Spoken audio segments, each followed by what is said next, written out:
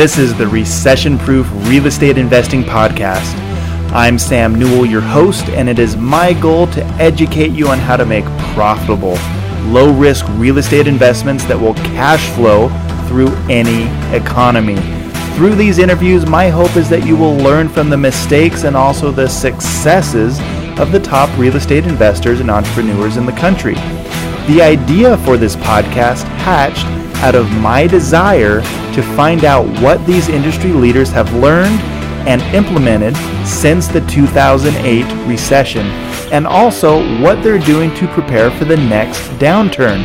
Tune in and become recession-proof. All right, Scott, hey man, thank you so much for being on the podcast. I'm excited to have you on today. Yeah, thanks, Sam. It's good to be here. Well, I appreciate it. We've got a mutual friend in Casey, and I'm glad she introduced us.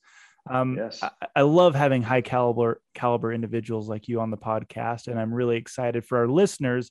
I'm going to have Scott introduce himself, but the focus of this podcast is investing. And yes, I do real estate investing. Scott does as well. But today, I think we're going to be treated with a number of different views, lessons learned, different things from a broader perspective. Because Scott, you not only do real estate, but you've invested in businesses and multiple other things for quite a while.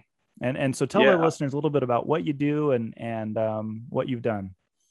Sure. Well, I've been in the financial services industry for about 30 years, Sam. And back in the 90s, I remember a client coming in who was a builder developer, and he was talking about, hey, can you help me find money? Well, no, I can't do that. I can't go out and help you find money, but what are you doing? And it was interesting to me. And so I remember getting permission from Merrill Lynch at the time for my wife and I to invest alongside in real estate and a real estate development here in Myrtle Beach, South Carolina. So from real estate to helping start other businesses, I've worked for Merrill Lynch, Morgan Stanley, Wachovia Securities, Raymond James, and then about 7 years ago, opened my own financial services firm.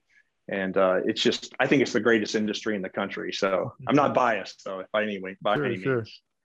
Well, and I think what you and I and a number of people have common is you really enjoy helping people make good decisions and building their portfolio. And there's principles that are the same, whether it's real estate or the stock market or whatever it is. You know, you can be a conservative, well-educated investor.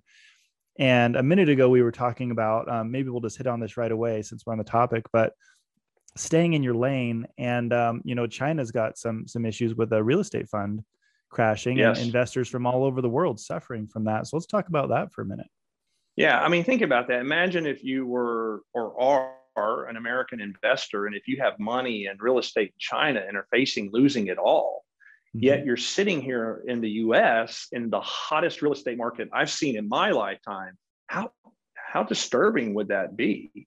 Yeah. And so one of the things is when you're sitting in the middle of a country or an economy, more particular, a sector, specifically with you guys, real estate, that you're very comfortable with, why go get into another country, even a country that has adversarial political climate, when you have great opportunities right here within your own borders? So it really does come back to that simple, stay with what you know.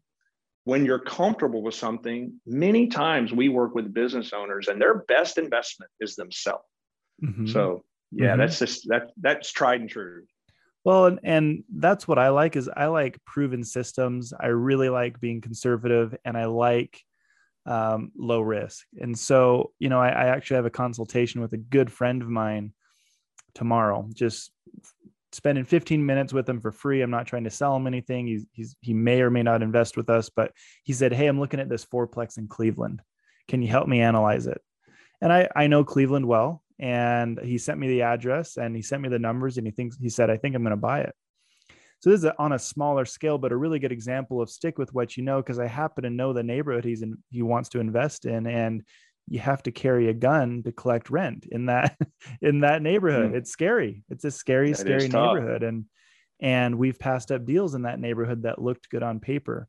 So talking about China or whatever people are investing in, you really need to educate yourself, but then really have some type of track record you can lean on, some predictability to not lose big. And I think people Yeah. get so obsessed with these high returns. And I often tell Yes. investors, if you're looking for grand slam home runs, ridiculous out of the park returns, we're probably not the group for you. Yeah. So I think that's important for people to remember, is Yeah. that you just can't get greedy. Well, it's the difference between gambling and investing. Right. I mean, investing is making a reasonable return over time. Over time, you said something earlier. You're conservative. I've had people say, "Hey, I'm a conservative long-term investor." I said, "Okay, well, what does that mean to you?" Well, that means I'd like to double my money by the end of the week. Well, that's Yep. not a conservative or long term. But I use that ridiculous example as words matter. And Mhm. so, what you may think is conservative, someone else may think is aggressive. But when you go back to the return, how much do you need to make to have to go collect rent with a gun? All Yeah. right. Yeah. And what is a reasonable return? And then lastly, is return of your money is just as important as return on your money. Right. So If you don't get your stick money with what you back, know. there's an issue. That's number one. Yeah. And even in business, when you start to develop a portfolio of investments and you start to look at diversification among asset classes, among markets, and among industry, a reasonable return should be the bare minimum. I mean, a good return on your money should be the bare minimum. The next question should be, how does it align with what I'm already doing? Mhm. Does it add value or increase my visibility to potentially exponentially help me on another deal? Mhm. Does it bring credibility to me in a marketplace? Am I gaining recognition for my knowledge within a marketplace, or am I just chasing returns? So a good return should be the starting point. And then Mhm. how does it exponentially help me? How does it help other businesses I'm doing? And does it really align with who I am and how I like to do business as well?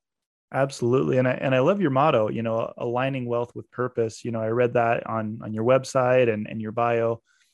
And I think that's really important because, again, people get too stuck on the dollars and cents. And the purpose of an investment isn't just to make money. It's to build a portfolio and to achieve goals. Yeah. And one of our goals as an investment group is to also provide good housing for people. So we're not Yes. just buying these housing developments and nickeling and diming the property manager and nickeling and diming the tenants. We actually want the tenants to feel like they're living in a better environment than when we bought it, with There you nicer go. amenities. And that's Yeah. one of our purposes. Absolutely. We call that kind of a business 360 model, Mhm. that everyone involved in the transaction, from the buyer to the seller to the tenant in this situation, can all celebrate what the product is. You all are gaining from one of the money management firms we use out of Boston. Their firm's posture is, we invest in companies that make the world rejoice. I mean, what a beautiful Nice. thought. So when we talk about aligning wealth with purpose, it really hits our new clients in two ways. Number one, we have to get to know them well enough to know their purpose. So that's an investment. That's an investment on our part and their part. Right. So it builds trust and relationship. And then second, because so many of us and so many people in our country have been busy throughout their life earning, they may not know their purpose today. And so now we go even deeper. We actually have had tears shed in the conference room around what pierces the heart of our client. Because this money, why wait and give it away to someone or somebody when you pass away? What can you do now to fulfill how you feel God has made you? What is your purpose? What pierces your heart? That's kind of the way I say it. Yeah. I love that. And most I feel investors are really focused on dollars and cents. And I think that's huge. And that can come back and bite you, like you just said. If you're looking at, and we all need to admit, pro formas are as just as good as numbers on a piece of paper. right? Yep. It's the execution of a pro forma. It is, we find that the values of a company we invest in matter. Values matter. And in today's world, we are working hard to help our clients keep more. So keep more what? Keep more of their wealth, keep more of their returns, keep more of their income. Because we're living in a time where it seems like everyone's trying to take and you end up with less if you're not careful. So the return, so how much you make and how much you keep is very important. I love it. And you mentioned the company values. I tell the story all the time, and it's really important to me that my investors understand it and my partners understand it. But in 2018, I left a company where I was making for myself a fantastic income, more than I had ever made. And I was very unhappy because there was no company values. And in fact, the reason I left is because I had to choose to have execute my fiduciary duty with my clients and be honest and be a good person, frankly, or do what the company was asking me to do. And it was a very negative, unfortunate situation. The investors were not keeping as much as they should have kept. They were not being put in the best situation. And I made that decision to never work with anyone where, as long as I did, I knew I needed to leave, but I waited to leave. And so now if there's anybody that even skirts the gray area, we don't work with them. If there's anything that's even a little bit gray or a little bit leaning towards not being conservative or not what's not best for our clients. And you also have to be a good, fun person to work with. So we don't put up with people that aren't aligned with what we're thinking as far as integrity and just doing the right thing and having fun doing it. Frankly, is you got to have fun in this business as well. If everyone has integrity, it's a lot more fun. Well, you really touch on something that kind of reminds me of even your title, which is recession proof real estate. Or I go back to 2005, 6, and 7 in the real estate markets. As a financial advisor, I had the privilege of meeting with Jeremy Grantham, and he was talking in May of 2005 that over 80% of all mortgages were interest only or negatively amortized. Oh my gosh. And I remember him saying, it was a group of about 50 of us at Goldman Sachs. And he said, listen, ladies and gentlemen, I'm not saying we're at the top. I'm not saying where the top is, because no one knows where the top is. What I'm telling you is the month after the top, this will become the most illiquid asset you've ever seen in your adult life. Wow. And Sam, I remember he sat down on his stool as the keynote speaker and stopped talking. And then back then I was on my BlackBerry texting my team, okay, we need to be getting out of real estate. We got to start because it can be an illiquid asset anyway. And so it goes back to values.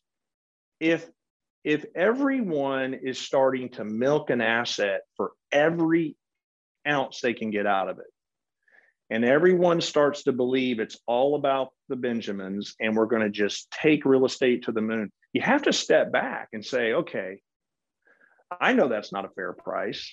Yep. How much is enough for me to make? And when am I willing to take money off the table and miss? And this is a tough thing. To miss more money on the table. I mean, think about it. How many of us have sold a piece of real estate or a stock and looked at it 6 months later and calculated how much we would have made had we not sold? Right. Well, if we have values around fair dealings, and then if we have a level of what are my parameters to get in and out of a deal, I believe you have a clearer picture of the markets and you'll take a more pragmatic approach to values, deals, acquisitions, and sales. And I think that helps you become recession proof because you're not going to get blinded by the dollars. You're going to be looking at fundamental values around the transaction. And that paid off for us as a financial services firm. And my wife and I personally, we sold our primary residence on the ocean here, second row on the ocean in Myrtle Beach, the first business day of 2006. Wow. And practice what we preach. We were getting out of an asset class. So what do we learn and how do we apply it today? So those values matter, your principles matter, and how you look at a transaction matters. I love that. And, we have unwavering, what we call our underwriting principles, where if a deal doesn't match those numbers, we don't buy it no matter what, even though people's projections may be up here.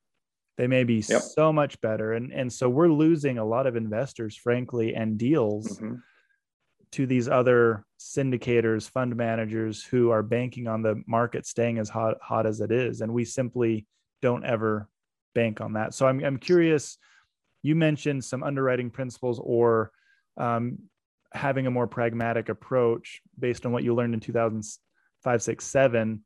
How are you guys approaching things today? Because again, we don't know if we're at the top of the market. I know it's crazy hot. I know we're not doing a lot of deals because we're nervous about how hot it is and how up high it can go or low it can go.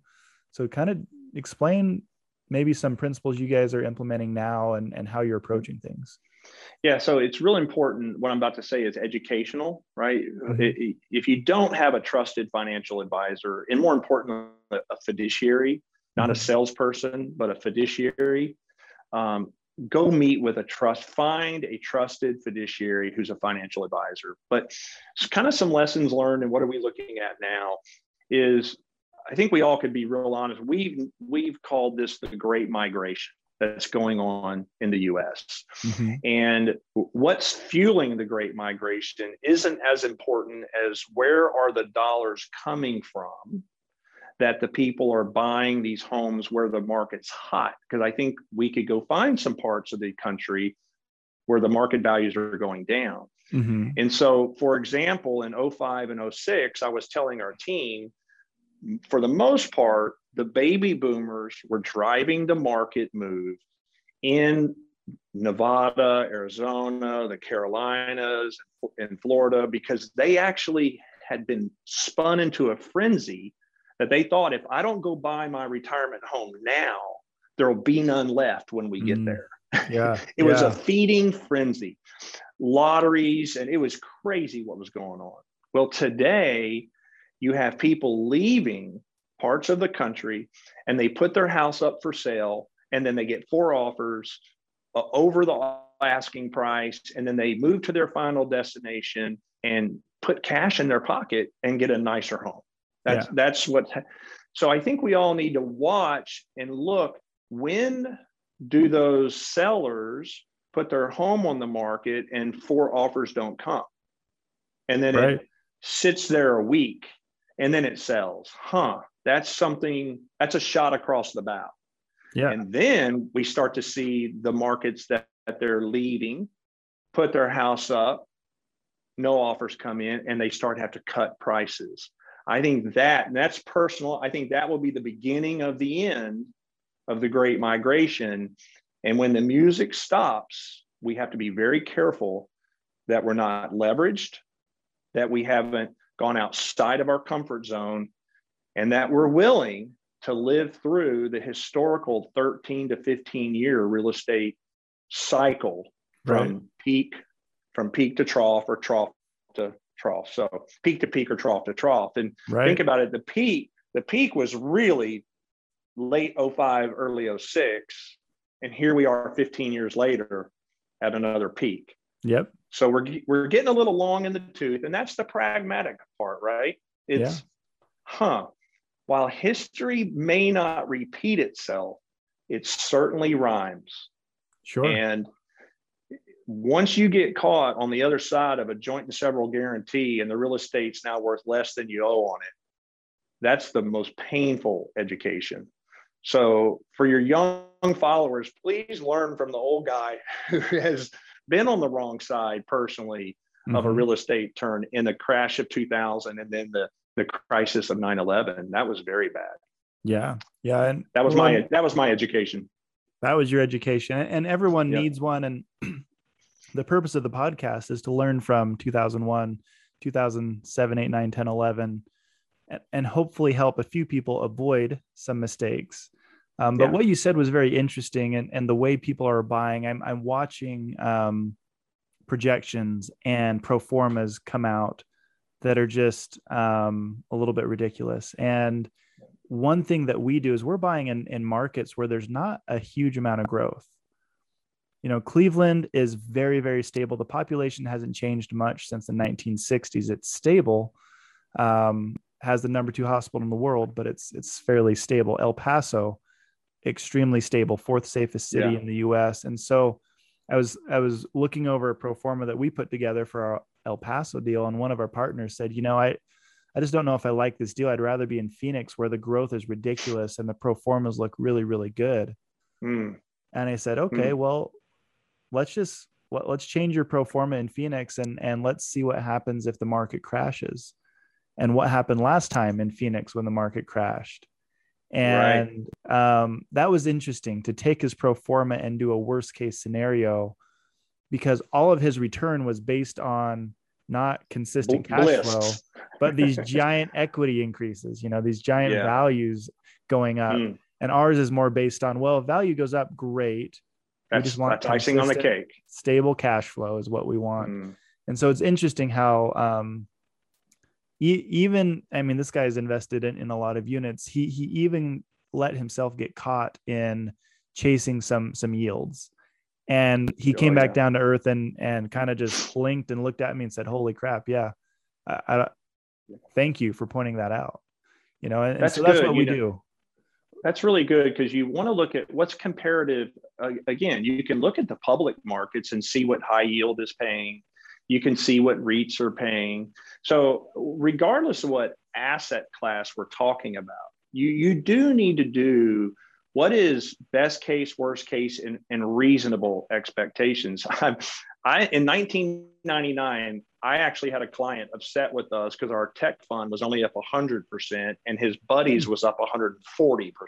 Oh, wow. So, and then March of 2000 was the great meltdown of the .com era. And so we had, even back then, as young as I was, we saw that you just couldn't keep up this pace. And we were trying to be reasonable. But what happens, and I find this a lot, is if an asset starts to get too big in a person's portfolio and it's too much of their wealth, they start taking it out at night and petting it and looking at the values and how sweet and how this has changed their life. And they go through these unreasonable emotional attachments to this dollar amount, and then they can't part with it.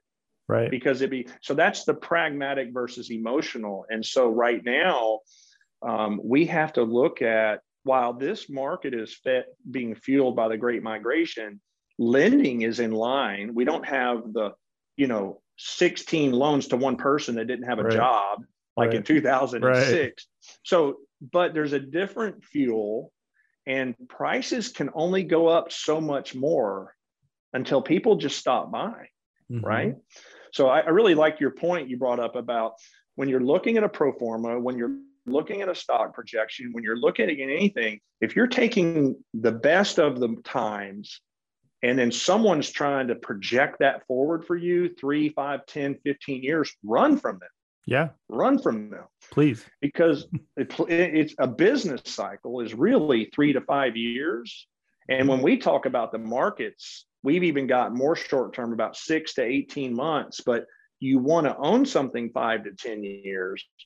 But volatility can show up in a way that you need to be very careful, have dry powder, cash is king, and be liquid. Yeah. So right now is the time to, how much do you need before you start taking money off the table? That's a personal discipline that you have to answer that question, or you're going to get in trouble. Yeah, it's huge. And I think the big problem now is it's so easy to raise money. That is so hard to be disciplined. I mean, if I threw out a pro forma like some of these people throw out, they're funding $10 and $20 million projects in a week because their pro forma looks amazing. And so the temptation for a lot of these people like you and I who work with investors is it's pretty easy to raise money right now. And yeah, when do you just decide as a fiduciary you know what, it's time to maybe sit back a little and be conservative and avoid the temptation of jumping in with, I think is it Warren Buffett that said, when everyone else is excited, be Fearful. scared, Yeah, and when he everyone else says is it. I love it. Is when everyone else is greedy, be fearful. When Mhm. everyone else is fearful, be greedy. Right. And it's the contrarian, right? Because the masses historically are never right. Mhm. They're just not. And so when my elevator repairman in 1999 was telling me about his .com portfolio that he was day trading, reminded me when I heard my irrigation installer telling me about the 4 spec houses he was doing down the street in Oh geez. 2006, right? Yeah, So yeah. that's that Warren Buffett. And so wealth is something you amass over time. If you get it in the short term, or if you were lucky on something, just count it for what it is. You were lucky, you caught the cycle right. Your son talked you into Bitcoin at 5 cents a Bitcoin and you sold it at 65. That's fine, right? Yeah, yeah. That's not what we're talking about. And as a fiduciary, I have to put my client's best interest above my own. Mhm. But the truth is, I grew up to Zig Ziglar, John Maxwell, and Larry Burkett. And Zig Ziglar had a saying: "If I can help everyone around," I'm Love it. paraphrasing. I love This it. is my yeah. If I can help everyone around me achieve their dreams and goals, I don't have to worry about mine. Right. And then John Maxwell taught me the fundamentals of values and leadership, and Larry Burkett taught me biblical financial principles. And so, if you can look at what you're trying to achieve and then help others. So a fiduciary makes sense for me because Right. I get to put your interest or my client's interest above my own. Right. So sometimes I have to pull back on the reins, take them a little more conservative. They're a little too Mhm. aggressive. There's like everything is, and then some I have to kind of encourage. No, Right. you need to be a little more growth minded because you don't have you need a little more growth and income to sustain your life. So I get to Got it. play that role. So it's very personal with every client. No, I like that. And Zig Ziglar is one of my all-time favorites. Right. Just, I mean, I have Love. so many of his audiobooks I've listened to so many times. And I love his, I wish I could have I never got to see him live. I wish I could have seen him live. But yeah, if you help enough other people get what they want, you'll get what That's you it. want as well. That's Yeah. it. That's it. And so what's interesting about our business is really that's all you have to do. If you have investors, you look at their goals, and when you look at a deal or an investment, it meets their criteria or it helps them by default. In my position, I'm going to make money and I'm going to grow my portfolio as well. And that's, I think, the funnest thing about my business is if I want to win, they're going to win, or they have to win That's right. first. Yeah. And I like that. And that's actually why I got in the business, because as a real estate sales agent, the thing I didn't like is selling someone a 4-plex or a 20-plex or a 100-plex. And I was done. And there's always temptation from, realtors to sell stuff that's not a good deal to someone, because your benefit, your income isn't affected by what happens.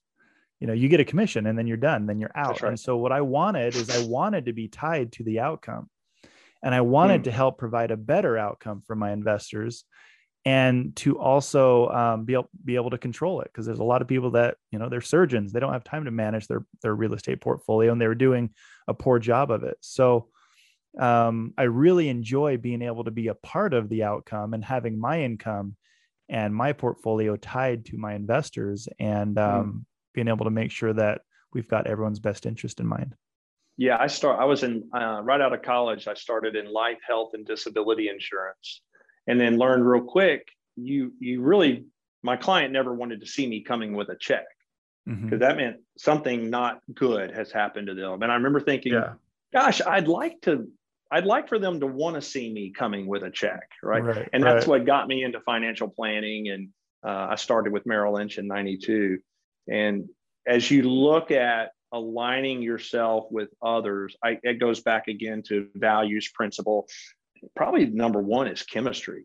Mm-hmm. I think we tell the people who are prospective, I talk with my financial advisors, prospective clients. I mean, first and foremost, we need to like each other. Right. I mean, who wants to do business with someone they don't like? Right. So that's a fun get to know each other part of the financial services industry that we enjoy. No, I like that. And that was one of my 2018 epiphanies is I have to like who I'm in business with. And we'll refuse money from investors that unfortunately they're just not fun to work with. And it'd be nice to have their money and their investments in our deals. But I think that's a really important side of the business that not a lot of people focus on is, everyone does better when you're aligned and when you have the same principles. So that's kind of one thing for us. But I do want to ask you about John Maxwell, because Zig Ziglar is one of my all-time favorites, John Maxwell as well. I mean, you've had some personal dealings and involvement in that organization and with him personally. So tell me a little bit about that. Yeah, John is the real deal. What you see is what you get. Yep. He loves to add value to someone every day. And I'm probably, there's so many of us that say we're his number one fan, number one cheerleader, and we love him and he loves you. It's just, he's an amazing man. But I've had the privilege of being part of his foundation, the John Maxwell Leadership Foundation, and the CEO of his organization, Mark Cole, who runs John Maxwell Companies, and now is buying John. John is retiring in corporate world, but he still has his clientele. Okay. And Mark is taking over the John Maxwell Companies. And then our foundation, we do country transformation. So we work with countries around the world where the president, Congress, and the military invite us in to build value-based leadership.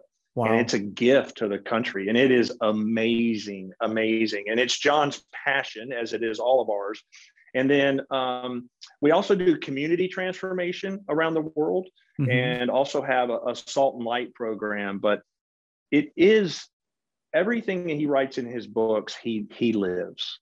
And so, and it's a lot about what you and I are talking about today, was our values, valuing each other, human to human. Yeah. And then what are our personal values? And then how should they be emulated in our business? Right. And I'm working right now on a book, and it's a lot of language from the Maxwell organization, the 8 streams of cultural influence. Okay. And it's so many of us today are frustrated with culture. And what we don't realize is we have the culture we deserve. We've allowed culture to form under our feet. And so it's about, how do you influence culture? How do you use your influence to first clean up the stream you're in? So you and I are in the business stream. Right. And a lot of what we're talking about today is cleaning up our stream of influence, where we don't need to have a Russian negotiated deal. The other person doesn't have to lose for me to win. Right. We can all win and make a lot of money in this country because of capitalism. So yeah, the John Maxwell Foundation, the John Maxwell Companies are second to none in value-based leadership, period. I agree. And I think when you deal with people, you can feel a huge difference in the leadership and the overall feeling of the organization when maybe it's not John Maxwell, but they have John Maxwell-esque leadership fundamentals in the group. And so I'll go to these mastermind groups with, billion-dollar portfolio managers, multi-billion-dollar portfolio managers. And some of them are fantastic. They're really fun to sit down with, down to earth, like you, and just fantastic individuals. And some of them aren't. And I think what people find out very quickly is, where are your fundamentals? Where are your values? And they're probably still doing great, but it's very interesting to me when I meet with all these different people that are running these different companies and representatives of companies, how much nicer it is to deal with those individuals, and how much better they ultimately do when you're at these networking events or when they're trying to raise money and gain partners. It really, it really, the word spreads fast about who you are as a person. Yeah, it And it really doesn't matter how does. good your business is or how good you are at business. Something I learned, I tripped over it accidentally about 7 years ago when I was opening up my own firm. My wife and I sat down and talked, and we decided, it's time for me to at least semi-retire, Mm-hmm. because we had practiced what we preached over the years, and God had been gracious to us, and we really had a heart for different ministries and things around the world.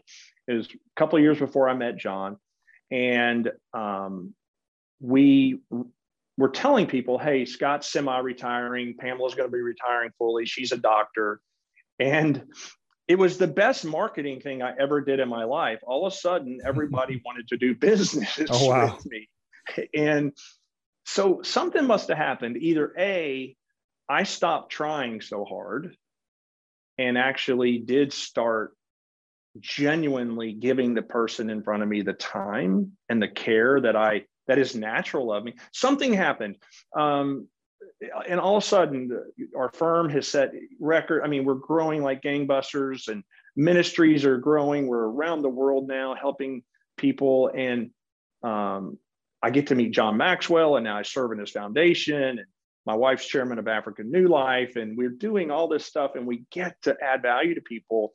And meanwhile, it seems like my businesses are growing faster than any time I tried hard. That's So awesome. maybe at 30, y'all should tell everybody you're semi-retiring as a market. But Seriously. something happened. And so I do think a part of it was we became attractive versus trying to get something happened that I think is very important to think about. We all want to grow, but are we paying attention to that person in front of us? Are we genuinely trying to add value to them? Or are we still trying to manipulate our way to a sale, to a close, Right. to a deal, to a new client? And that happened for me. And again, stumbled over it. But it was the best thing I ever did professionally was semi-retiring. Nice. That's awesome. Well, and I think maybe, I don't know, I'm assuming some of the pressure was lifted from maybe your goals changed just slightly. I don't know what that would be, but yeah, I think too, you do. Especially people that are around financial, we measure everything. So I do think that there was a sense of, I don't need to keep pacing at the pace I did, but all of a sudden it was a turbocharger came in. And so for me, as I look back, the fruit is the things we were talking about in this conversation. Mm-hmm. And had I known that 20 years earlier, who knows what could have been different. And so I think if I can add anything to everyone, is the things we've been saying, not only do they matter, but they work, because people want to be loved, they want to be appreciated, and they want to be an authentic relationship. I know I do. Yeah. I was about to say that people are the most important commodity, and the most important aspect of any business. And I was actually talking with a good friend the other day, complaining about one of my partners, and which you do at times. You get frustrated. Sometimes people drop the ball, and they said, well, why are they even on the team? And I'm like, well, they're an amazing person who I love, and people aren't perfect. Like, I'm not going to boot them from the company because they made a mistake. And this friend of mine, she said, man, you love people too much. I'm like, no, I think it's the opposite. I think when you do that, the company will grow no matter what. We'll figure whatever it is that we're, working on, that we're struggling with, we'll figure it out eventually. But I got to treat my partners best first and not come down on them and my employees. And that's been the biggest difference with my company. And the way I'm moving forward is really just asking how the person is and making that the priority. When stuff gets messed up, I mean, we're working on huge deals for us anyways, $27 million deal right now. Ball was dropped a little bit, but at the end of the day, this person has wife and kids and goes home every day. I don't want to ruin their day and make them feel terrible. And at the end of the day, we can figure out whatever it was. But that person is more important than the thing that we were working on. Yeah, I mean, it goes back to forgiveness and reconciliation, right? Is an amazing, powerful thing. And then through that, you can have restoration. And thank God for it, for my wife would have divorced me a long time ago, so much less. I was going to But say, I have no one's perfect, right? You got to no, give, no, that's got to right. give and receive, and be ready to, hopefully give people a pass sometimes, and also receive that same thing when you mess up. So That's right. Yeah, one of my strongest relationships in my company is someone who left about 8 years ago with an associate that was trying to do bad things to me and our business. mhm. And she finally came to me after seeing he was, that person may have not have been truthful with her. Yeah, yeah, And we sat down and really needed to forgive each other and we reconciled, and now we are so close. I that's mean, awesome. it's amazing. And so I so get what you're saying about when a partner or an associate or a team member messes up, to really give them that second chance, and because you're going to need it one day for sure. Yeah, absolutely. Absolutely. Yeah. Well, we're getting short on time. I did want to ask you about Rwanda and kind of what you do in Africa, and Mm, just any other charity, because I think the happiest I'm ever in life is when I'm helping others. I love what I yes. do. I love helping my kids, and I love serving others though. And I know when I'm not thinking about myself and how much money I want to make and the new car I want to buy, when I'm not thinking about those things and I'm thinking about how to improve others' lives, that's when I've always been the happiest. I served a Christian Mormon mission for my church in Peru for 2 years. Fantastic. All I thought about 6.5 days a week was preaching Jesus.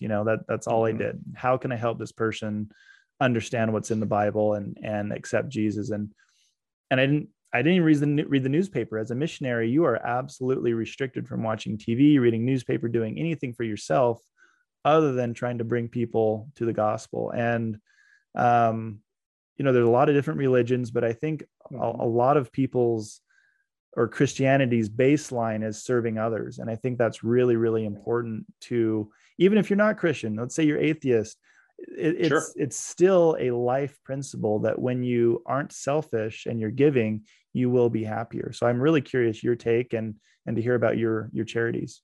Yeah, we talk about faith a lot because no faith is a faith. And so we all believe something. We all have some, we're all, let's just say we can all agree we're human. And I tell you what's going on in Rwanda. And I said earlier about forgiveness and reconciliation. 27 years ago was the genocide Yeah. perpetrated on the Tutsi by the Hutu. And imagine having or being asked to forgive someone who murdered your family, um, because they sought forgiveness. And that whole country has been rebuilt on forgiveness, reconciliation, and restoration. Wow. And Africa New Life is our ministry. We just had our 20th year birthday, I think Nice. yesterday, as a matter of Nice. fact. My wife is the chairperson, and we currently feed, clothe, care, and educate about 12,000 children a year. And Wow. those children move through the education system. We're in, I believe, 8 villages. We've planted churches, we dig wells, we grow gardens, and it's about the love of the person. And that ministry is a Christian ministry. So it's the two hands of the gospel, the compassionate acts of Jesus Christ, Mm-hmm. and his gospel saving message. Mm-hmm. And we were fortunate to be a part of building the second largest, most state of the art private hospital Wow. that the ministry cares for. I think last year we saw over 50,000 people, had over 800 babies born in the Wow. hospital. Wow. And it is amazing to go to that country. And I think every one of us should, because we would learn a few things. One, Yeah. Americans, we can't forgive each other for Facebook posts, Yeah. Yeah. Yeah. right? So to learn where, if we're not careful, where tribalism will lead us. Mm-hmm. And you and I were talking earlier about voting in politics. Look, we all vote. We all should vote. Vote and then cheer for the winner. We want our president and we want our Congress to do well. We want to do well as a country, and then campaign for your person the next time, Right. vote for them, and then cheer for the winner, right? I mean, Yeah. and at the end of the day, we are countrymen. And so what we're doing in Rwanda is about our humanitarianism. And we can learn a lot from Rwanda. And they are now the second fastest growing economy on the continent of Africa. Wow. They are the fifth safest country in the world to walk down the street at night. Wow. And they were just recognized as the cleanest country on the planet. Holy How about cow. that? Yeah. Interesting. So if anyone that wants to go with us, you're more than welcome. If you'd like to go with Pamela and I to Rwanda, please let us know. I'm sure you can put up our website information. Yeah, I will. And then if you love value-based leadership, and if you would like to be a part of community or country transformation with the John Maxwell Foundation, also reach out. And listen, you want to be near John Maxwell, he's on our trips. I'll be with him in Paraguay and Brazil soon, and the Dominican Republic. And you want to get to know him and his heart, come with us to one of the countries we're in. That sounds we'd amazing. love to spend time with. Yeah. That sounds amazing. One of my goals probably for the past since we had my daughter 8 years ago, was to take my kids and do those type of service missions. Mm-hmm. And I grew up very poor. My ex-wife grew up very wealthy, very different upbringings. And either way, we're both born in America and very, very privileged. Poor in America is very different than poor in another country. Yes. And so as my kids have grown, I've been very worried about how spoiled they are. You know, I do okay, and they've never wanted for anything. So I've really wanted to prepare them, and I don't know at what age, but take them to Peru. Come with us to Guatemala. We're doing amazing. Guatemala. We're transforming there. But you're right. As Americans, and we're a product of our environment, we're very spoiled. Yeah. We're very fortunate. And we don't understand that I grew up very poor for America. Mm-hmm. And yet I never went a day without a meal. Now I didn't always get 3 meals but I could get a meal if I wanted. I always had a roof over my head. Mm-hmm. And there are people who don't have that in our country. Oh yeah. But poor in third world nations will align. Different. Yes, it is. It is. I could always go get water out of a water spigot, when I was a kid, right? Oh yeah. Yeah. It's very different. Well, man, this has been great, Scott. I really appreciate your time. Yes, Sam. I mean, I would love for people to reach out to you and what you guys are doing in other countries. Yes. I'll make sure I have all the links. Anything else you or your companies would like to plug, or anything we can help promote for you and your wife and what you guys are doing? Well, I would say, again, if you don't have if you haven't found your purpose, right? And you're making money, you're doing well, married, have kids, or you want to be, whatever it is, but what breaks your heart? Mm-hmm. When you lay on the pillow at night in bed, other than maybe thinking about your checkbook or frustrated with the news, what breaks your heart, and align yourself with that and see how you can help others. But we'd love to have any of you join us, come with us to any of the countries, get involved. We have a broad range of choices. And again, regardless of your faith, we want to love you, add value to you, and bring you along for the ride. I love it. Well, I'll be sending this out to all of our friends and investors, and I hope they reach out, because that's just like your motto says, wealth, but with a purpose. Yeah. And I think that's huge. Thanks, Sam. Yeah, it's not all about the dollars and cents. So no, Scott, and I think lastly, I do need to, before you close, just say, remember, this has been educational. I'm very regulated. It's very important that you guys don't take anything specifically as an investment recommendation. Go meet with a trusted advisor. And if you don't have one, feel free to call our firm. We have advisors that'll meet with you and take you through. We have a refined process that we'll go through. Yep. And references I've heard speak very highly of you and your firm. I'll make sure the website and contact info is in the show notes as well. but yeah, get advice, get educated. On the real estate side, we love helping people. But yeah, get a financial advisor. Scott and his group are fantastic, and that's why we had him on. But this has been great, Scott. Thank you so much. I Thanks, really Sam. appreciate the value you've added to our listeners. Thank you, Sam. It's been my pleasure. Have a great day, buddy.